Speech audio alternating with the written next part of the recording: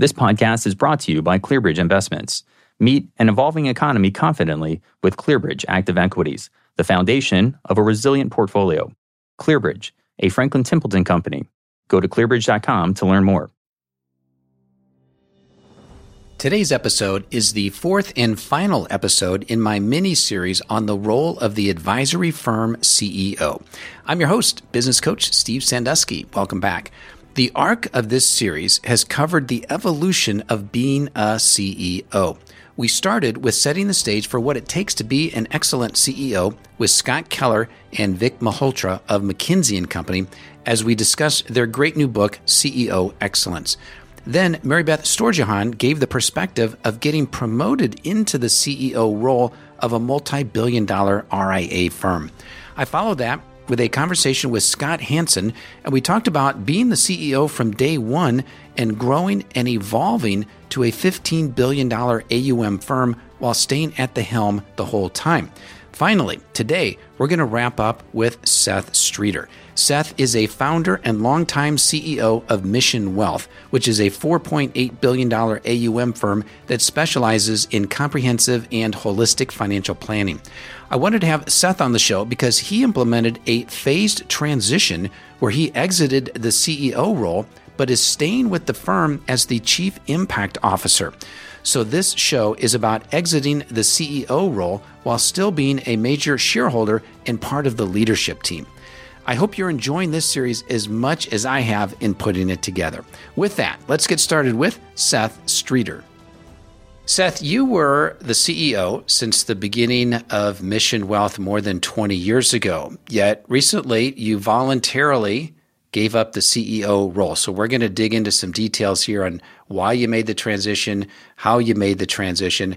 But before we get into that, I'd love to hear about how you have evolved, how your role as the CEO has evolved, because where the world is today in 2022 is quite different than it was in the year 2000 or so when you started. So tell me about the evolution of you and the evolution of your role as the CEO.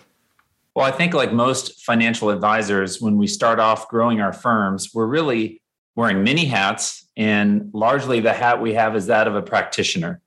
So my co-founder, Brad Stark, and I did everything. We looked at the tech stack, we helped do marketing initiatives, we brought in clients, we serviced clients, we took out the trash at times, and we didn't really think of ourselves as leaders. We were just practitioners taking care of clients. We were very client-focused. But as we started to hire some people, we had to start to develop our management skills and kind of processes around how we could best manage our people. And we had to get clear about our roles. So I would say you asked about evolution. I started off focusing on IQ, and I learned to be an effective manager. It's really about EQ. It's about relationship skills. It's about working with people as human beings, not just human doings. And so, for me, the evolution has become over the 20 years that I was leading the firm, really more about learning to be my authentic self as a leader and not trying to play some role of buttoned up leader that I thought I was supposed to be, but just being uniquely who I am. And being able to lead by example was key. And something that really helped us was in 2005, 5 years into our firm's inception, we read the book, The E-Myth by Michael Gerber, and it was helping us kind of look at working on the business instead of in the business. And about 2 years ago, we now have been using the EOS platform for leadership. So finding some frameworks and structures for leadership has really served us, and it really helped me get clarity as to my roles and the importance of building a leadership team. And I guess to summarize, I learned that the CEO for me was about being the chief energy officer. I was there to be the kind of visionary and the top energetic person that hopefully had a contagious effect across the firm. And so that's how I still see my role. Even though I have a different title today, I still try to carry that flame for the team. Yeah, Chief Energy Officer. I had a conversation with Michael Nathanson of the Quality Group. You probably know Michael. And he said, I oftentimes describe my role as the CIO, and he calls it the Chief Inspiration Officer. So probably not too dissimilar from the Chief Energy Officer.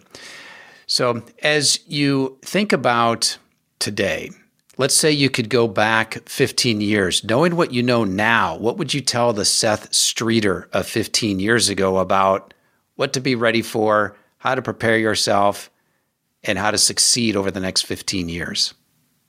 I'd say, hold on, it's going to be a ride, Seth. I think, Steve, going back, I would really try to acknowledge the power of partnerships and really lean into the power of partnerships. We did so much on our own. We invented the wheel ourselves 100 times over because we just figured we needed to.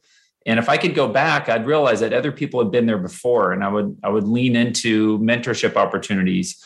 I would look at our COI partners, our center of influence partners, whether that was accounting firms, law firms, therapists, mortgage brokers, and really think about their distribution channels and how we could provide value and case studies that could service their clients. That's been a big part of our growth, has been around partnerships. And I would have leaned into that earlier and more often.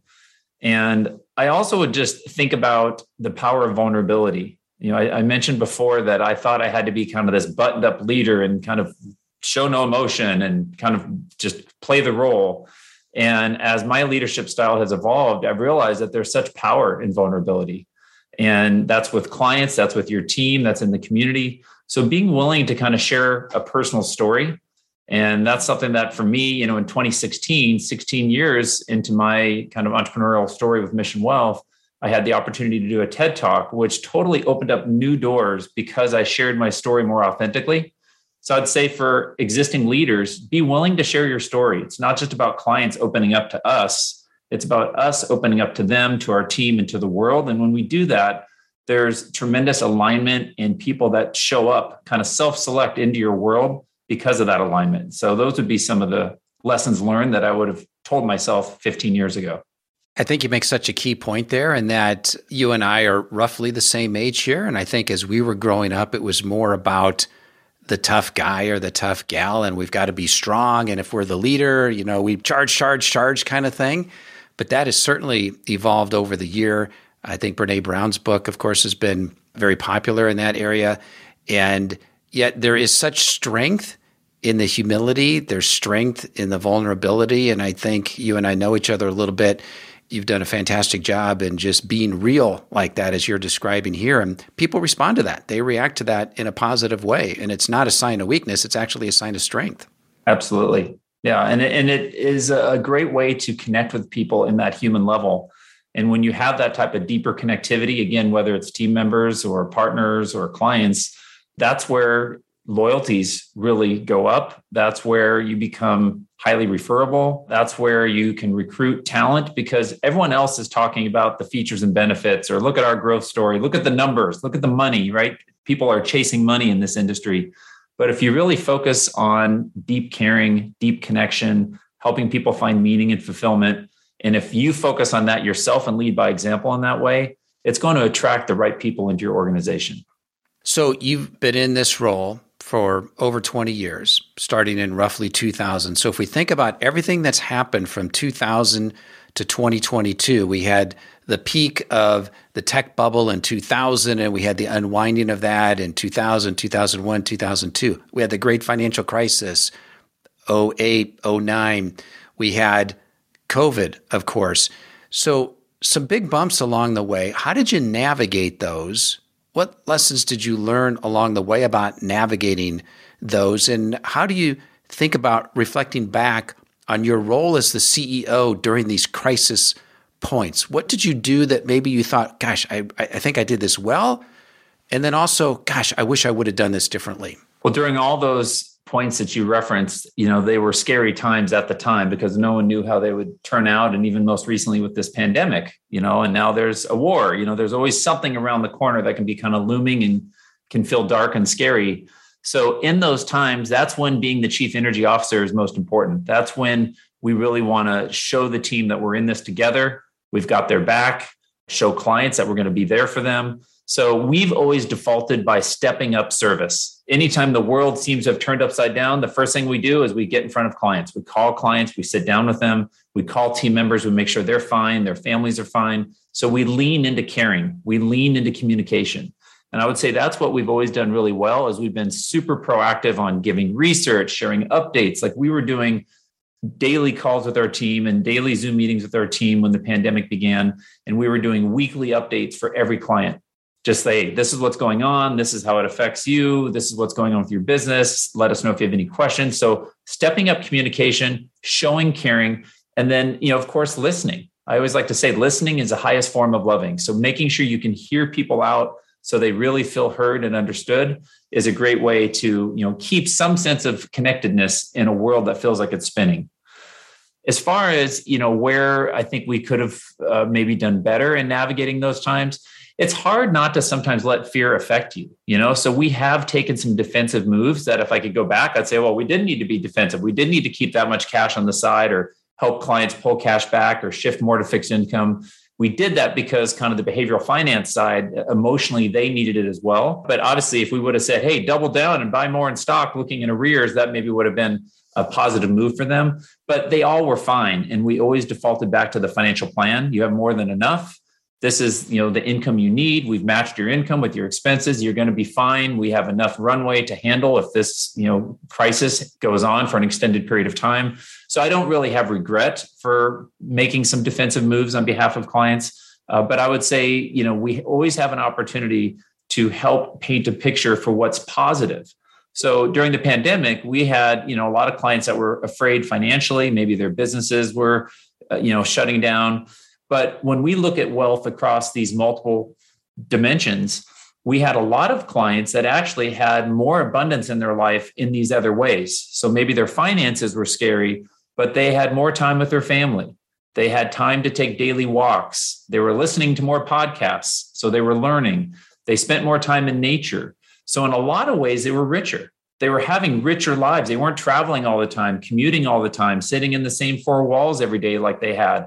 And they had an opportunity to reinvent themselves and maybe pick up a guitar and start to flex their creative skills. So helping people look at the positive is also so key in these times of crisis, because oftentimes they're blessings in disguise. And we can be the ones to help people reframe that situation while still being empathetic to the challenges, but help them look to what is positive out of this and how is this possibly working in our favor. Great point there in terms of pointing out the bright side. And while the pandemic has certainly been terrible, there have been some bright spots that you just described there. But let's talk about vulnerability. You mentioned that here just a moment ago. Were there any times during the tech crash in the early 2000s or the great financial crisis or here during COVID where you just said, look, I don't know. I don't know what's going to happen here. Did you ever have conversations like that? And if so, how did those go? 100%. Yeah. I mean, and clients appreciate it. If you give this false sense of knowing when it's clear that no one can know how long this pandemic or financial crisis is going to last, you start to lose trust. And so by just being honest, we don't know how long this is going to last. We've never seen this before. Here's research from past, geopolitical crises, past financial crises. This research can give us some indication. But at the end of the day, we don't know, and we know you don't know, but we do know that we're going to go through this together. You can know that we're going to be here. You can know that we're going to be proactive in sharing any research that we find that's meaningful. You can know that we're going to try to find ways to take advantage of opportunities, tax loss harvesting, or other incentives that are out there. So I would say letting them know you're there, but also letting them know you don't know can really be a valuable approach with clients because they appreciate, again, honesty. I want to talk about aspiration here for a moment. So go back to the year 2000. Did you aspire to have this multi-billion-dollar firm by 2020 or by 2022? I'm going to guess probably not, but I could be wrong. But then how did the aspiration evolve over time? Were there some pivot points? Were there some catalysts where you said, we got something good here. Maybe we can just double down and just see where we can take this thing. How did the aspiration evolve over time? When we started out, we were just busy, again, being two practitioners and one assistant, trying to just grow the firm. And when we did the E-Myth process in 2005, I remember Brad and I think we had 2 employees at the time, or 3. So there's a total of 5 of us. we wrote out job descriptions for kind of the future of the firm. And we came up with 12 to 15 job descriptions, some of which we each had multiple hats. We thought, wow, we're going to need these 12 to 15 people. And that felt like triple what we had at the time. That felt like a big reach. So absolutely no, did we have this vision? Oh, we know by 2022, you'll be a $5 billion firm. We didn't know that. But we knew that we wanted to build a firm that could outlive us. We knew that we wanted to have internal succession and have employee ownership. So we had some building blocks that really still are the foundation of who we are today. And as we started to scale nationally, that was, initially something that felt like a far reach to open up multiple offices outside of kind of our smaller geography in Santa Barbara. But as we started to take some leaps, first we went up and down the California coast, Los Angeles, Orange County, San Diego, then we went to San Francisco, then we worked into Colorado. So we started to move across the map and we go, wow, this actually is resonating. Like our approach, the way we do comprehensive financial planning, our proactive service models and so forth are really resonating with clients. That's when the kind of light bulb moment went on. We also had opportunities with some custodial referral partners, which also gave us access to more markets and kind of instant marketing opportunity. So between those two shifts, we started to have an exponential mindset, and that has really continued to fuel our growth. It took us 13 years to get to our first billion, and last year we grew by over $1 billion in 2021 alone in net deposits. We, continue to expand our perspective of what's possible, and a lot of that is fueled by this desire for impact. So I always say impact is my love language, right? So I love creating positive impact. First, it was with clients, really deep diving with clients. Then it was with team. Then it was with nonprofit partners. Then it was with leading community leadership programs and community development programs. And so I'm always thinking about how can we accelerate and how can we expand our impact? And if we can help people live more fulfilled lives, if we can have teams that feel like they have unlimited growth and feel supported with a family-friendly culture, then, the sky's the limit. So for me, the impact mindset continues to grow, but it is at the essence of who we are. So we're not growing for growth's sake. We're growing to create a positive impact in people's lives. Well, impact is a word that keeps coming up in my conversation. So one of the earlier podcasts that we did in this series was with Mary Beth Storjahan at Abacus Wealth Partners. You probably know Mary Beth. You certainly know Abacus. They talk about impact. Mary Beth talked about impact and how when she was deciding, do I want to continue with Workable Wealth, which was her own RIA, or do I want to merge with Abacus, a multi-billion-dollar firm, and have a bigger impact? So she was very clear, impact. I talked to Scott Hansen. He was also on a previous podcast in this series. He had multiple periods where he got to $1 billion. He was hardly working. He decides, well, do I want to keep making a whole bunch of money here at $1 billion and just coast and work a couple days a month? Or do I want to double down and see what we can do? Well, decides to double down, gets to $2.5 billion. Another pivot point. Do I want to keep going? Sure. Let's take on some outside capital. Now he's $15 billion. It's about impact. But then you have a lot of other people who say, no, I'm good at $1 million in revenue. I'm good at making $500,000 myself, and I just want to hang out here.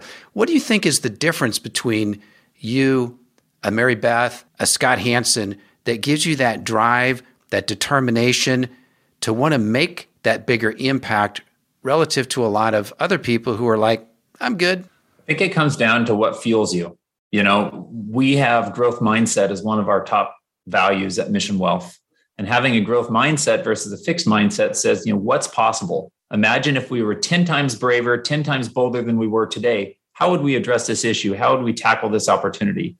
So having a growth mindset just really inspires us to want to think about that impact in all ways. Right now we're organizing, giving out 16 scholarships to CFP certificates in inner cities. We're excited. We started a VTO policy, a volunteer time off policy, where all of our people are going out, can volunteer a full week a year. We're organizing volunteer activities at a retreat. We're thinking about impact in the traditional make a difference standpoint, whether that's ESG investing or values-based planning or actually community service programs. But it's also by us expanding, by us partnering with other firms across the country, by us being employee-owned, by us being able to really service clients the way we feel they deserve to be treated, the way we would want to be treated. We know that also makes an impact. So growth to us is synonymous with impact. The more we grow, the more opportunity there is for our team, the more families we can serve, the more communities we can give back to. So I guess the definition for us is growth equals our purpose because our purpose is impact. And for others, the purpose might be more lifestyle based. I just want to have time with my family. I want to make enough money doing what I do. And sure, I'll take good care of my clients. But ultimately, I'm okay just kind of maintaining what I have. The other piece for us, and I would say, it is a little bit of a fear element where we've seen the vast growth in our industry and the consolidation that's happened largely with PE-backed firms. And so as these firms are adding in additional services, there is tremendous service expansion where they have in-house tax and in-house trust companies and in-house estate planning teams and so forth. We know that we want to be able to compete with those firms and offer equivalent level services so that our clients aren't worse off by staying with us versus going to one of these other firms. And my sense is if a firm is just kind of treading water, they're not growing, they're not going to be able to keep up with that service expansion. So ultimately, their clients aren't going to be as well cared for if they can't offer the same services for an equivalent fee that someone who's just doing basic financial planning and a 60-40 rebalanced portfolio is offering. And my mindset comes down to industry trends that are evolving and how we need to keep up with those. Yeah, and I think another key point in there as well is oftentimes the people who say, hey, I want to hang out at a certain level here, they're thinking, I don't want to have to work harder. I don't want my business to be more complicated. But like you've discovered over the past 20 years, whether it was Michael Gerber's book or EOS, you come up with the frameworks and the systems and the people. And if you're doing it right, you'll be able to structure the business so that you've got the right people in the right roles doing the right things, and you're not working 80 hours a week, yet you're still growing. And like in your case, and I think maybe this is a good segue to the heart of what I want to talk with you about today, which is you've actually stepped out of the CEO role. You're still a young guy, but you voluntarily given up that role after being in it for about 20 years. So tell me about the thinking, the thought process behind you deciding, I want to step out of this role, but I'm still staying with the company. Tell me about that. Well, even when we're talking to firms that we're partnering with, we will say, what is it you love most? What do you love doing the most? And if you could do more of that and less of these other hats that you don't love as much, wouldn't that be a good thing? Wouldn't you be bringing more of your genius into the world? Wouldn't you have an extra pep in your step as you came into the office every day? So some of that applied to me in the decision to make a transition. And a lot of it had to do with just an exceptional candidate that we knew could fill those shoes. So Matt Adams had been with us for over 15 years. He was our chief investment officer. He went on as our chief operating officer. We named him president about 2.5 years ago. In every role he took on, he just excelled. And so it became really clear, both from kind of me seeing his abilities and for him communicating what his aspirational goals were, that we wanted to keep a shining star like that happy. And he really wanted to step into the CEO role. So, through communications with him and with my co-founder, Brad Stark, it was just clear that he was the right person for the job. So then it was a matter of being intentional. How do we go ahead and make this transition a success? So after we spoke, we then spoke to our leadership team. We then eventually announced it to the firm. We then announced it to clients. And, my job was to really help make sure I was setting him up for success. So initially, publicly, if we were speaking at a client event, we both would speak together, or I would empower him in some way. And he naturally stepped into those shoes and did a great job. So it became just clear that if I could get out of the way, he was going to come in and bring a different skill set than I had. And that skill set could be really great for where Mission Wealth was kind of launching to at the next level. Now, it's not always without bumps in the road. We had to get some clarity as far as our respective swim lanes, as far as who's in charge of what. And, being someone who'd been leading for a couple of decades, it's not easy to all of a sudden just step back. So I had to let my ego get out of the way and learn how to transition smoothly. But we did that, and we worked really closely together. And I would just, final point on that is, the EOS system is really clear. They have these two key roles. You have the visionary and the integrator. And Matt was a natural integrator. He's very data minded. He builds agendas for everything. He's very task focused. And I am clearly more of a visionary. I love the big ideas, aspirational, forging relationships. So when we got that framework, as we were going through this transition ourselves, it just was a natural fit. Let's make sure we each can do what we do best. And that's going to be not only great for us, but it's going to be great for the overall firm. Yeah. And if you were trying to design the perfect complement for you. And you touched on this a little bit where you said that he was the integrator, really strong in that. You're more the visionary. So certainly that's very complementary.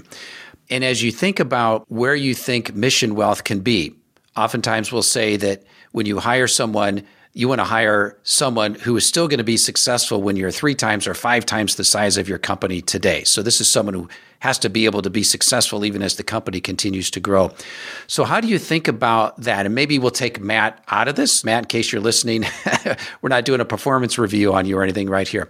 But as you think about succession planning and trying to groom someone into the CEO role, what are some other things that you should be thinking about in terms of what capabilities do they need to have to succeed in the environment of the advisory world or the world in general? Because things are going to get more complicated, not less complicated. What are some of the skill sets that they're going to need to have, the level of EQ that they're going to need to have?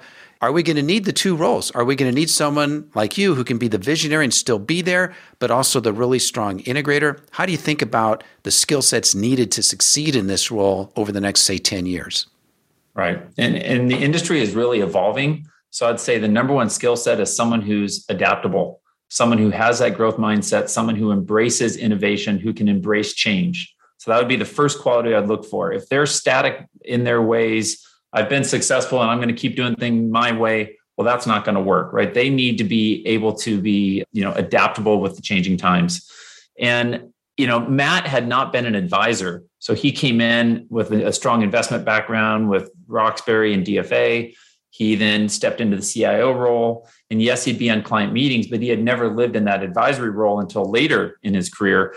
And so that was one of the things that we realized is that making sure he had that hands-on advisory experience as an advisor, not just as a CIO supporting advisors, was going to be important because he needed to understand that about half of our team are advisors. We have 85 people and over 40 of them are advisors. He needed to really understand what their life was like. And he did that. He stepped into advisory roles with clients.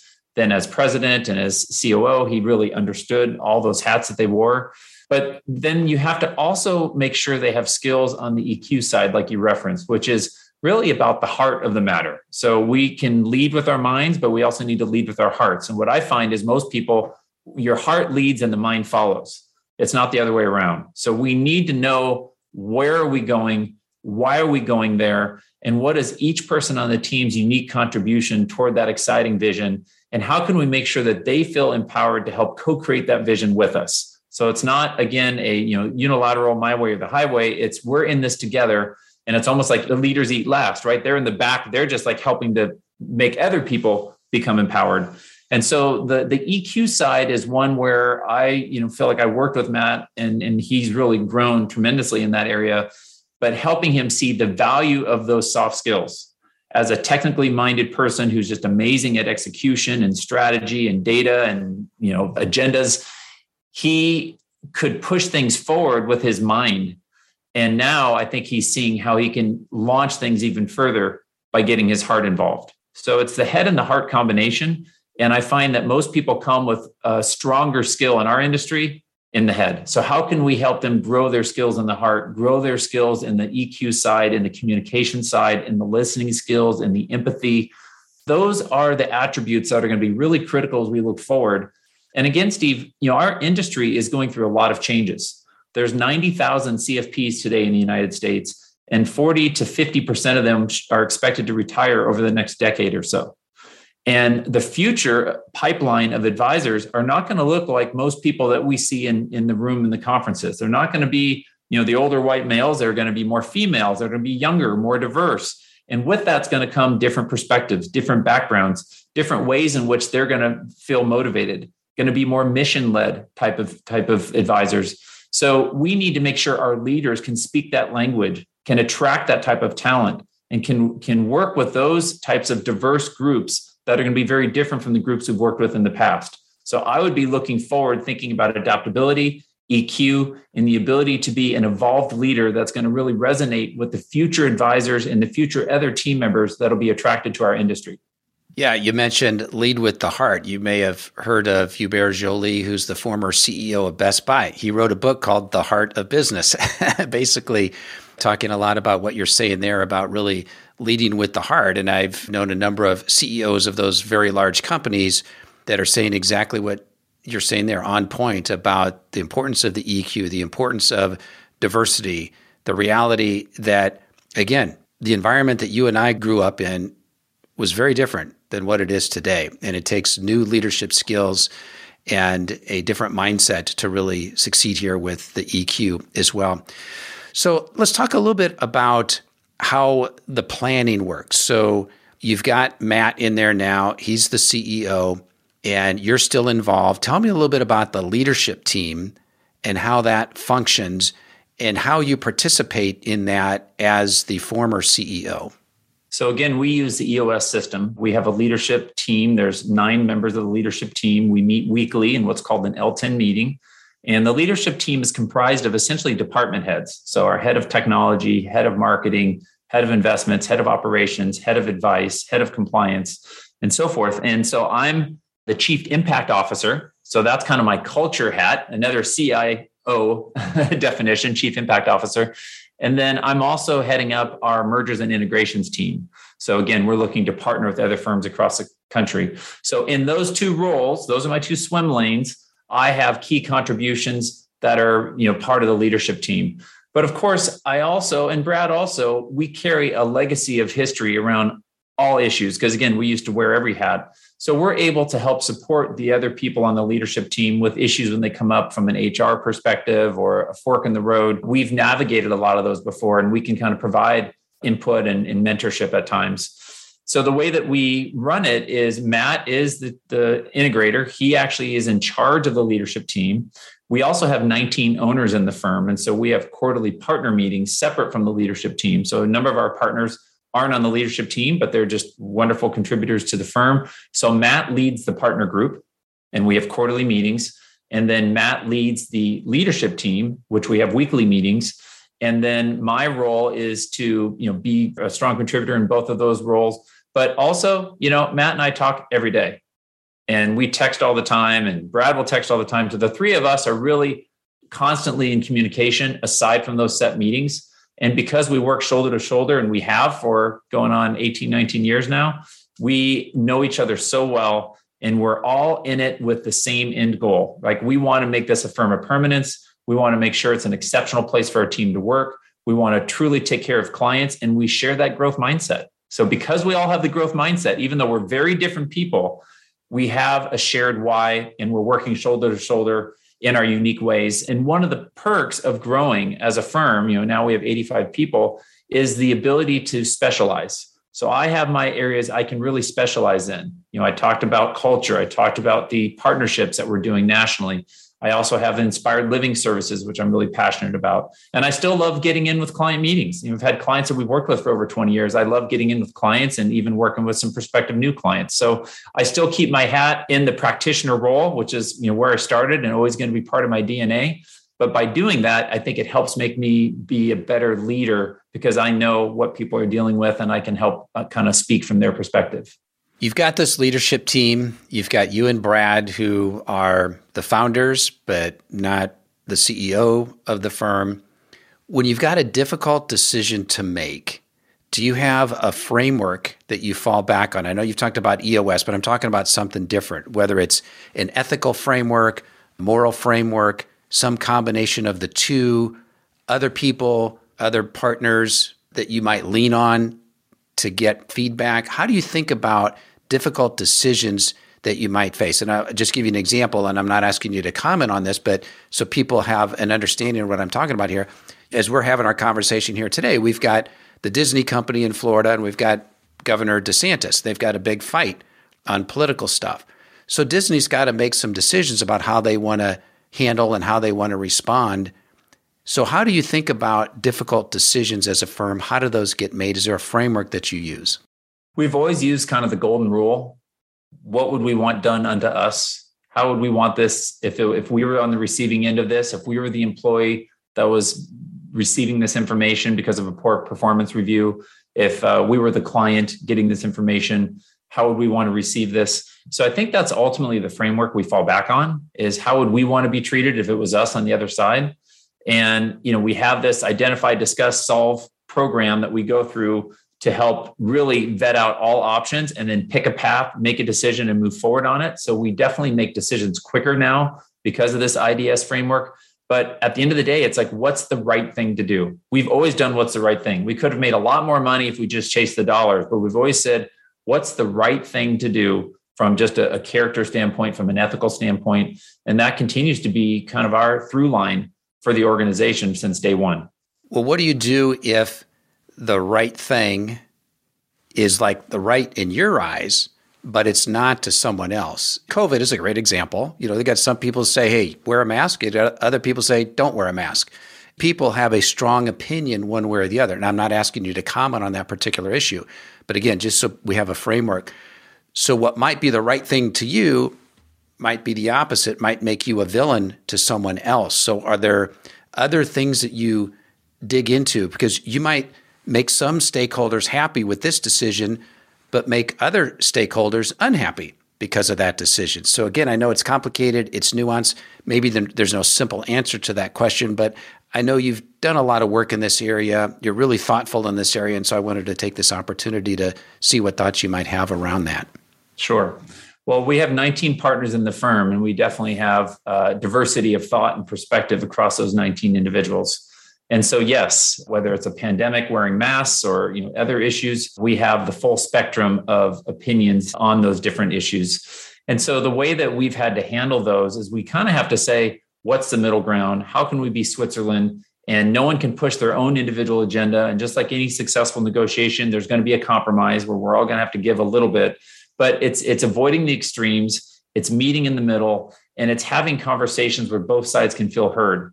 I had a wonderful opportunity to meet Madeleine Albright and get to know her. And I asked her, how did you handle when you're in the UN leading these meetings, these opposing nations and these opposing huge personalities? She said, you know what I did? I would start meetings with them having an hour matching each of the extreme folks with each other to talk about their childhood. She said, I would give them an hour and they would talk about how they were raised and what it was like growing up on a farm or with an overbearing father. And by the time that hour was up, these people who went into this meeting with really divisive sense of who we were able to see the common ground. We're able to go, wow, you grew up on a farm too, and you had an older brother as well. They could feel that sense of human connectedness that then allowed them to tackle the issues that they might still have different opinions on from a greater sense of caring and kind of compassion for both sides. So I'd say that's what we try to do, is keep a strong connectedness around the humanness of who we are, right? I care about my partners as human beings. We do things together. We go volunteer together. We take hikes together. We have a book club. We have a lot of affinity groups that we connect with together. So because I know them as humans, I don't see them just as an other with a different opinion than I have on a particular issue. I see them as a human being with me, and then we can help navigate those differences from that place of connectedness. So I'd say that's really what we've done, is focus on what is the 99% we have in common, and then how can we address that 1% gap of differential from a place of compassion and caring. Well, I appreciate you sharing a little more color on that. Let's go a little deeper into what your day-to-day looks like now. I know you touched on this a little bit, Chief Impact Officer, and also leading some of the partner discussions with potential firms that might want to be acquired or merge with you. So tell me a little bit more about a day in the life of Seth Streeter. Well, I do spend over half of my time now on this partnership rollout. Our firm has really been growing.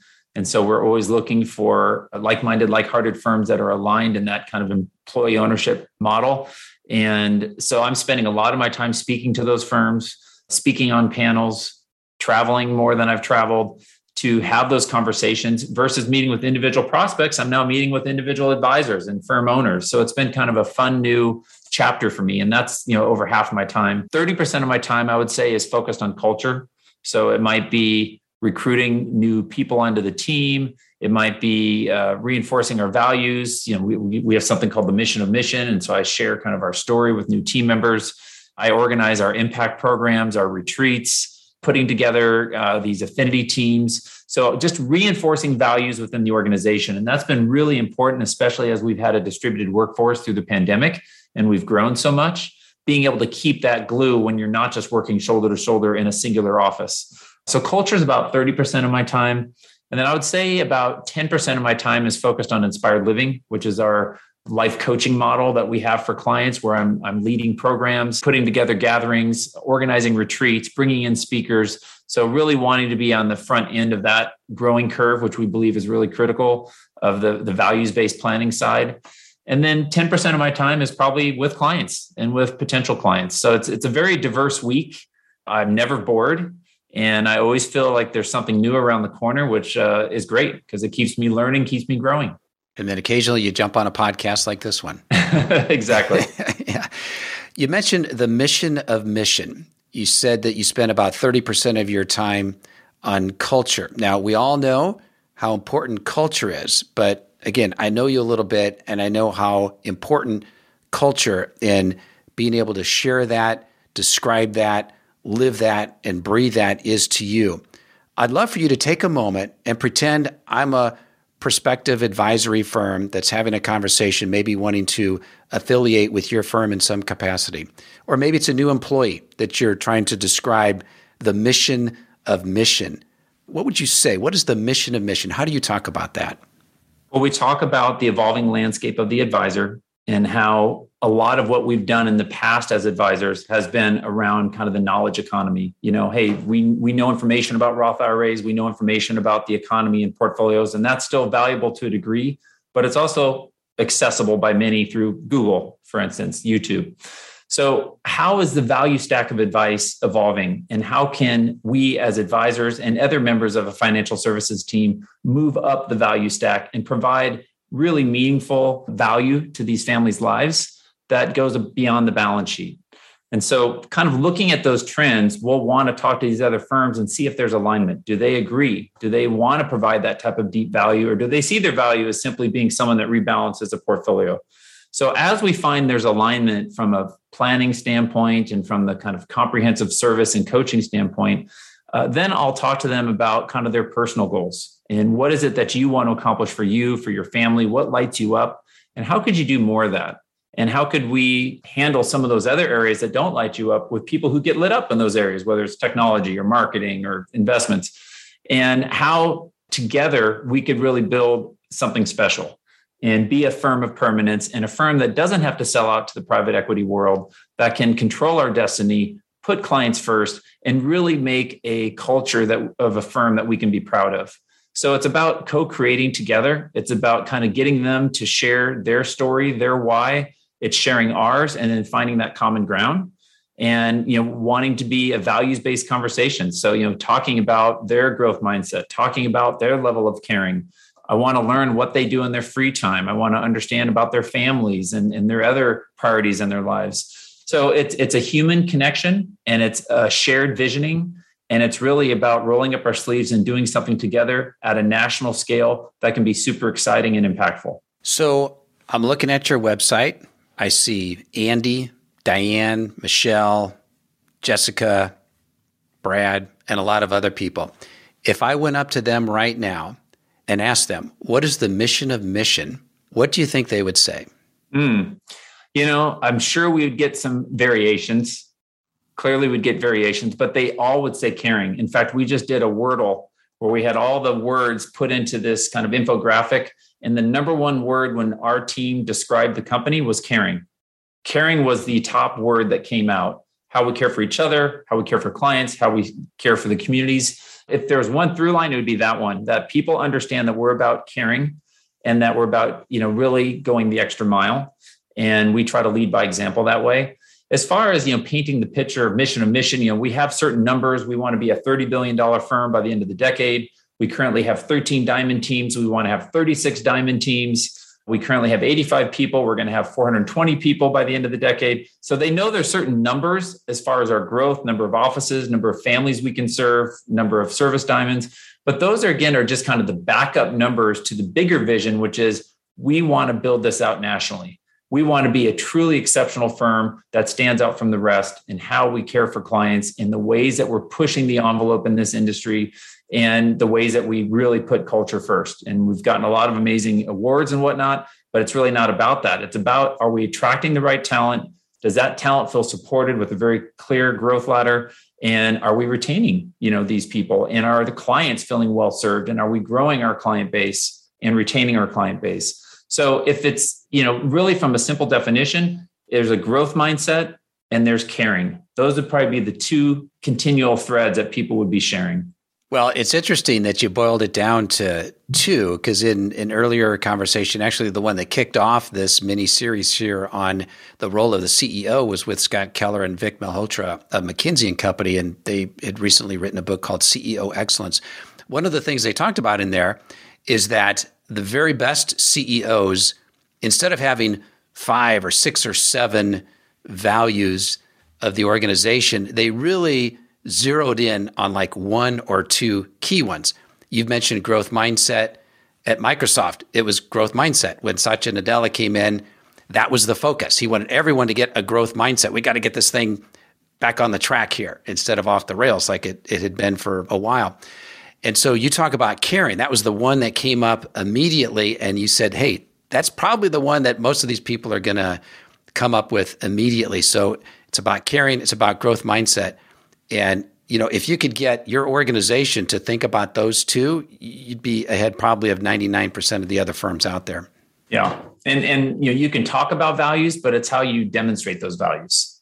We want to infuse in the caring and the growth mindset and the adaptability into everything that we do, and then really celebrate wins along those lines. And so we're trying to do that. We're giving out a values award at our retreat next month. And so we've taken now 35 nominations, different candidates, and we're going to be voting the values winner, MVP. And we're going to be really celebrating that person. We also try to celebrate the micro wins that happen each week. So when people go above and beyond for a client or for a teammate, we want to make sure we celebrate those little wins along the way, because we're all working hard. But at the end of the day, we want to have fun together and we want to feel appreciated. So making sure people feel appreciated beyond having a competitive comp grid and benefits, it's really about, do I feel acknowledged for the work that I bring? Do I feel like I'm growing? Do I feel, that I can really be my best self here and be appreciated as my best self? If you can provide an environment that does that, you're going to have team members for life. We also have a multiple paths to partnership. So being able to give people the ability to become an owner is really exciting. It gives them that entrepreneurial mindset. It helps them really feel part of something. So we feel like we've created an environment where people can truly thrive. And if you do that, you almost can just get out of the way and let people do what they're going to do. So we're excited about the future. We're proud of the past. It's been a great 22-year run, but we're even more excited about the years ahead. Right. So we've got shareholders, we've got employees, and we've got clients. If you had to rank them in priority, 1, 2, 3, in terms of who you take care of first, who you take care of second, and who you take care of third, how would you rank those? Wow, that's a great question. I mean, it's hard to put one above the other, but I would say it's probably team number 1, and then it's clients number 2, shareholders last. And we've done that in the past. We've had to, partners have given up comp to make sure team members could be retained and make sure they could maintain their comp. We've always going to put clients ahead of our own interests in that way as shareholders. So I'd say shareholders are last. And then I would say team is number 1, clients a close number 2. Well, great minds think alike. That's exactly how I order them as well. I've always thought that the way you treat your team is the way they're going to treat their clients and the people that they deal with. And so if you don't have a good team, if you don't have a happy team, if you don't have an engaged team, they're going to provide crappy service to their clients. And so we got to make sure that they've got those opportunities. So, all right. Well, Seth, this is great. Anything else that you want to add here? Any final concluding thought here? Just, it's an exciting industry to be in, and the future is bright. And I love thinking about providing deeper connections with clients and kind of linking the behavioral finance with the life coaching, moving our way up the value stack.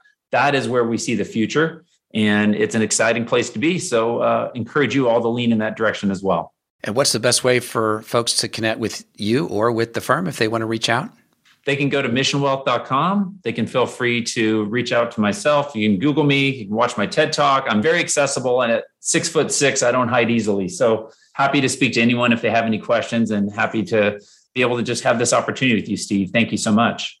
All right. I appreciate it, Seth. Always great to connect with you. Likewise. My key takeaway from my conversation with Seth Streeter is you don't have to die with your boots on. Seth is still a young guy, but he realized that he didn't have to be the CEO forever, and now he has time to focus on other aspects of his work and outside passions that continue to inspire him in the next phase of his life. All right, that's all for today. Make sure you like and share this podcast through your favorite social platforms. And for more great podcasts, visit us at barons.com/podcasts. Take care and be safe.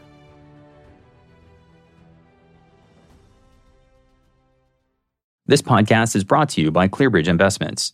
Meet an evolving economy confidently with ClearBridge Active Equities, the foundation of a resilient portfolio. ClearBridge, a Franklin Templeton company. Go to clearbridge.com to learn more.